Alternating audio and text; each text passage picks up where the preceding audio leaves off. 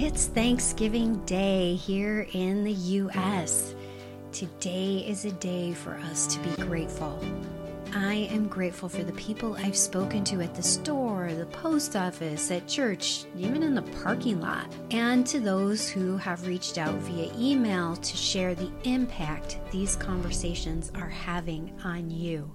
It's also important to remember that the holidays are not happy for everyone. You may have lost someone special to you and are experiencing the holidays without them for the first time. Or you may not have the best holiday memories, be estranged from or not care for your family. That's okay. Give yourself permission to take care of yourself this holiday season.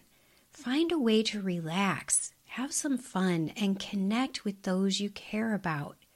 Consider volunteering at a soup kitchen or homeless shelter, or find an organization that could use an extra pair of hands. Get out of your head and do something for someone else. It will lift your spirits. Here is a bonus episode to thank you for listening. Wisdom in the Finale Part 3 features the brilliance of Tamara McDuff, Laurel Nelson, Rock Castor, Delina Harper, and Heather and Ben Lee. They share their responses to the finale questions. We end the episode with the wisdom and brilliance of recurring guest Michelle Westcott. If you're looking for a one-size-fits-all easy approach to changing your life, this is not the podcast for you. However, if you're ready for a change, then you are in the right place. Listen to conversations that are real, raw, compelling, thoughtful, and believe it or not, fun. I'm Linda Healer, professional certified coach and host of the Normal Lives podcast. During my 10 years of coaching, I have helped dozens of people change their lives simply by questioning the beliefs they thought were true. It's time to let go of stress and anxiety and be excited to get out of bed in the morning. Life doesn't have to be so heavy. It's your turn to uncover the normal lies in your life.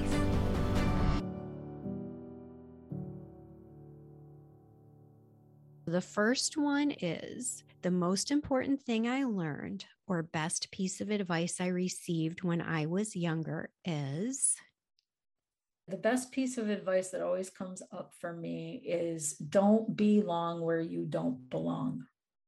So if you are, feeling like you're unwanted somewhere, you're worth more than that. So stop wasting your energy trying to make somebody like you or somebody love you or somebody accept you. If it's not happening, just move on. Don't belong where you don't belong. Welcome discomfort. It can be your greatest teacher. And Rock? I would say spiritual growth is not an option. Treading water is drowning. Unless you're swimming towards shore, you're not going to make it. The principles and values that were instilled in me, like work ethic, being open-minded, most importantly, humility, and just the ability to ask for help. My parents instilled all of that in me as a child, and somewhere along the way, I faltered and forgot that. But those are some of the things that I got reconnected to back in recovery when I came to recovery, especially the ability to ask for help, which a lot of people think is a weakness, and I think it's a strength. So I was very lucky when I got a lot of advice. A lot of it unsolicited. But the thing I think I learned for myself is I was so lucky to have joined the military, because it immediately at 18 years old, put me out of my house, out of my state, to another place where I had access to a lot of people that I would have not ever met if I had stayed in my little town in New Mexico. And then through the military, I was able to travel. So first I was in Chicago, and then I was in Virginia, and then Sicily, which is like mind-blowing. And from Sicily, you can travel anywhere in Europe. And Ben and I have sort of continued that love of travel. And partially it's because it's cool. You can just see how different people live. But I think it changes how you perceive the world, because it just makes it, I always say it makes the world smaller. It makes things less strange and more familiar. And it's cool to see that somebody in Paris, France walks their dog the same way that we do, or, has to help their father through the aging process, just like we do. I like that stuff. Yeah. Oh, that's nice. Okay. And Ben, how about you? What's the most important thing you learned or best piece of advice you received when you were younger? Well, I guess I'll put it this way. One of the things that stuck out with me that I remember more than a lot of other things was something that my zoology teacher in high school said to me, Mr. Barlow.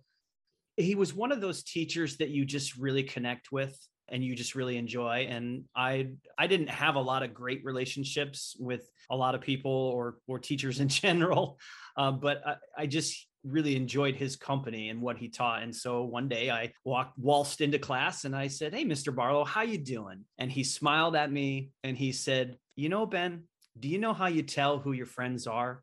It's not the ones that ask you how you're doing. It's the ones that stick around to find out."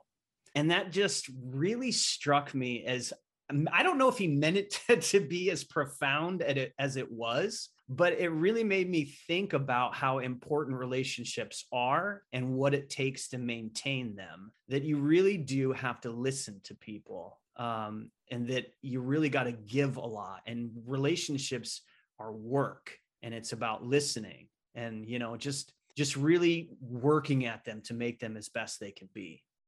The second one is, one lie that I wish I discovered sooner is. One lie I wish I discovered sooner is, I wish I had discovered the lie about me not being worthy. I tell myself all the time, I'm not worthy. I'm not enough. And I wish I had conquered that demon earlier or sooner.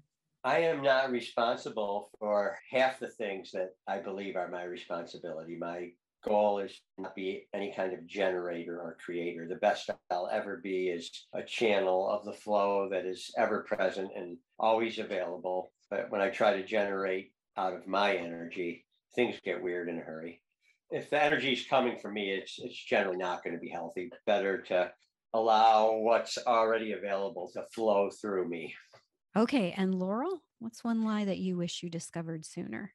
Well, it kind of connects to your son's story in that I had this big debate, I remember, with a high school teacher who I loved and who has been very influential on me. But he told me it didn't matter what college I went to, or even if I went to college. But he said, you can go to community college and get the exact same thing you'll get from a liberal arts school, because I was just bound and determined to go to a fancy liberal arts school that I felt like would teach me how to think. And I thought that was just really an important value to me. But now I think I've really completely reevaluated that and seen so many people thrive, figuring out their path a little differently. It doesn't have to be the 4-year school that you spend who knows how much money these days on. I don't regret it because there were a lot of great things that came out of it, but it certainly was a lie that I held in my head at that time.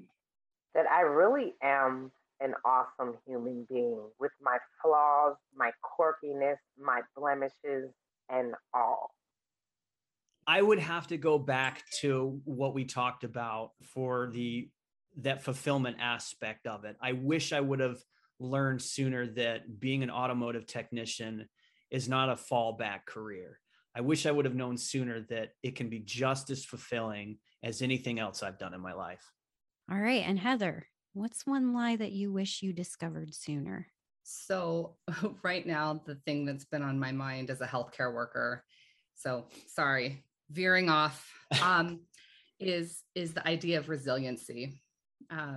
It's huge. It's always, how to be more resilient, how to, it's almost like a badge of honor to be resilient. And what it means is to bounce back right after a setback or a stress event.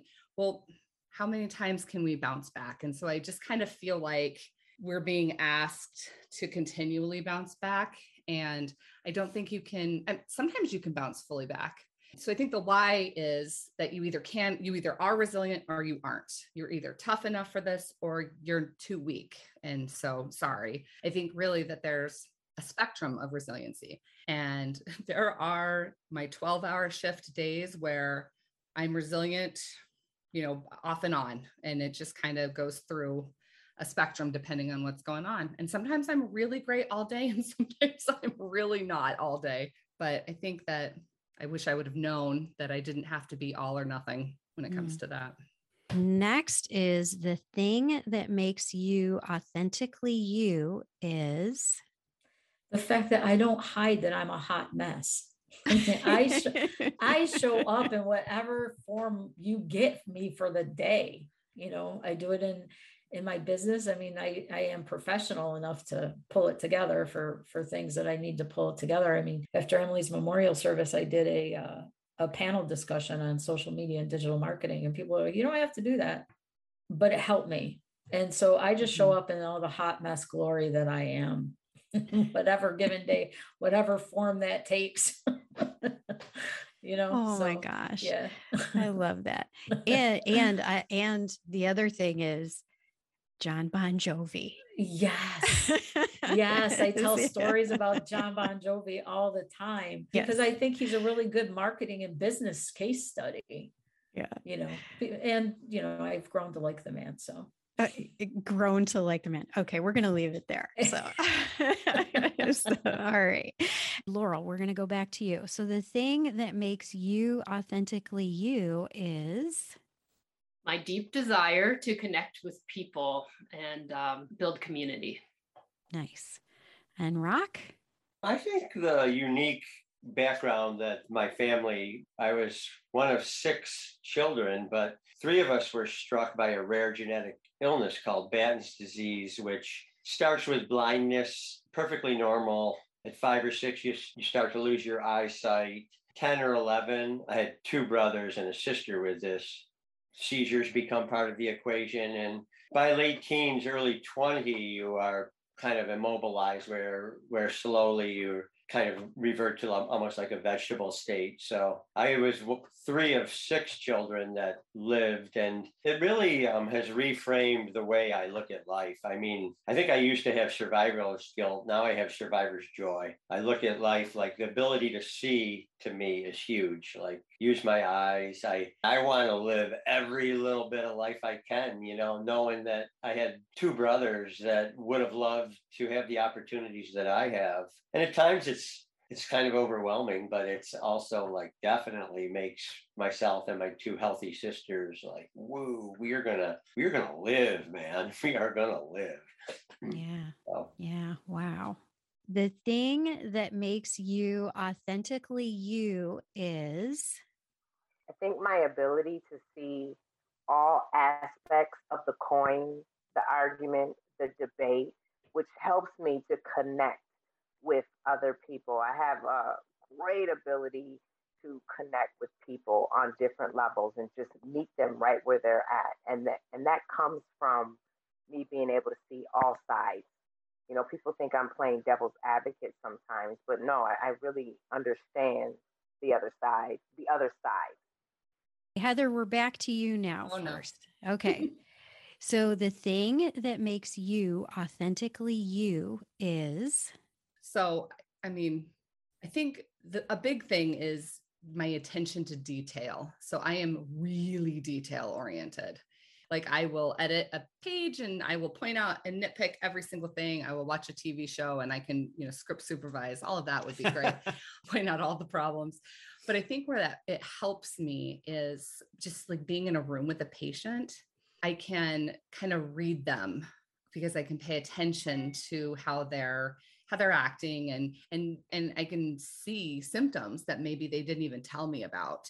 So I think that's a really helpful thing in that part of my career, but also like in the writing. I mean, because I pay attention to everything. So I get 1,000 writing ideas a day, really, which is so fun for when I nitpick you, right? I know. Okay. And Ben, what's the thing that makes you authentically you?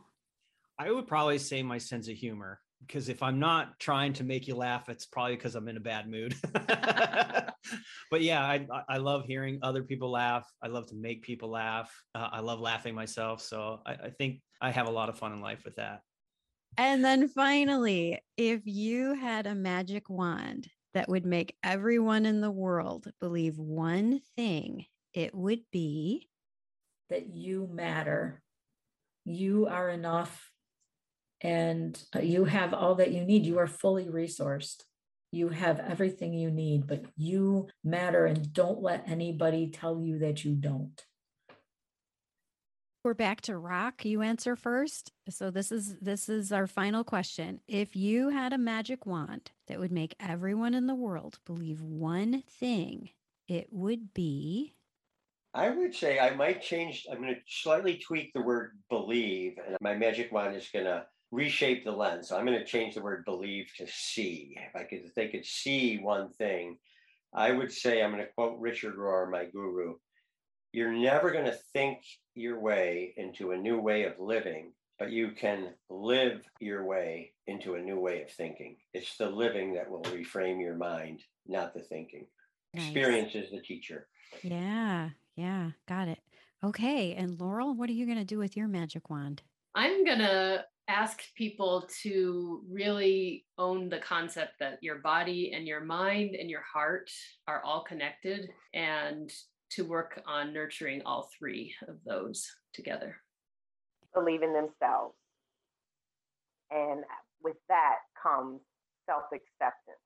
And with self-acceptance comes us accepting others just as they are. When we accept ourselves on a deeper level, we're able to accept others and look past the differences, the hatred, the bigotries, the biases, and all of that gunk. So I would say believing in ourselves, and again, which leads to self-acceptance. I think that's what I would wave with my little magic wand. That is beautiful. Well, I would wave it ferociously. Yes. And we're going to go back to Ben first on this one. Okay. So we've been listening to a lot of your guests answer, and there are some incredible answers for this one. And part of me just wanted to take all of them, but I wanted to come up with something different. So I just assumed that their wands all worked and everybody needs to learn something different. So I guess my answer would be that losing an argument is the closest we can get to winning. The person that loses the argument is the only person that learns something new. It's the only way to grow, and it's okay to be wrong. We have to be wrong if we want to grow. Wow, very profound. How about you, Heather? If you had a magic wand that would make everyone in the world believe one thing, what would it be? So I don't know how apropos this is for third world countries, because they're probably struggling with other things. So maybe, partially remember those guys. But I think we strive so hard to be perfect. Like every minute, we're always Instagram ready. We arrange our food so that it's photo worthy, and it's exhausting and it's not interesting. If people could just be who they are, it's so much more interesting that way. Do you think I should continue with those finale questions, or should I come up with different ones? Ooh, I think I should come up with different ones for season 2. Okay. Especially if you have another guest from season 1. Maybe you're gonna update something or whatnot. It'll be nice to hear them answer new questions. But I think new questions in season 2. Okay, so now I'm going to ask you, what questions would you like me to ask? What are your suggestions? I don't know. Let me think on it. I'll text you on the spot. What's one? Oh, Come up gosh. with one. I'm going to have All you. right. Okay. Like if you had just been listening to somebody, or even just meeting, what would you like to know about them? About what's a question so that you can understand maybe better how they think, or maybe their values or something like that. Oh, very, very interesting. I'm stuck because I really do love the what's one lie that you have lived with. I love your season 1 question about the lie. So maybe I can keep that one. Yeah, I kind of feel like I want something that's as impactful. And then season 1, you would ask what's authentically you. Yep. And then the magic wand question. Maybe the magic wand question could be a different question. Yeah, maybe it would be like, oh, you know what I really love? Zoe was asked a question in school, actually. And it just really got me thinking. So maybe something like this. If you could go to the present or to the future or to the past, where would you go? What time period would you go to and why? And Zoe's question was very different from her classmates, most of whom were white. And they were, oh, I'd want to go to the past and meet my grandparents and do this. And oh, it'd be really cool to churn butter and whatnot. And Zoe said, I don't know where in the future I'd want to go, but I definitely want to go to the future because I don't want to go to the past and be a slave. And that was her answer. She's like, I don't care where I go in the future, but I definitely don't want to go to the past and be a slave. And like none of her colleagues had that as their potential lived experience. So I just thought that was really interesting. Yeah. So I mean that might be a fun question. Like where would you or I like the question about if you were on a deserted island, what 3 things would you bring? I think that just really speaks to like personalities of people and what they value and what's important to them. Or I think I've heard it like if you were on a deserted island and you could bring one thing and one person, who would it be and what would it be, or something like that. And those are similar to the magic wand one. I do like the lie because that can change. I wonder if you could start crowdsourcing ways to make change. So what's the one most important thing that you think we could change right now? And what's a suggestion that we could all do today to do that? So like if I said climate change is something that is the most important thing that I'm thinking of or something. And I would actually have to come up with something that we could all do. We could turn lights off. We could turn our thermostat down. Like something that, so it's almost giving your listeners an action item to make change. And maybe it's related to what the topic was. So like if you were to ask me that question related to, gosh, we talked about a lot.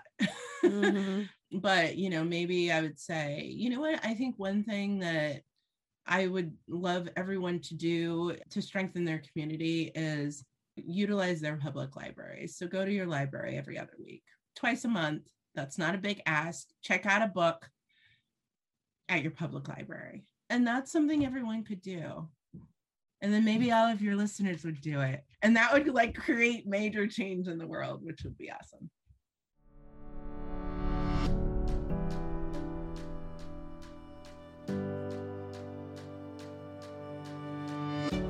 Thanks again for listening.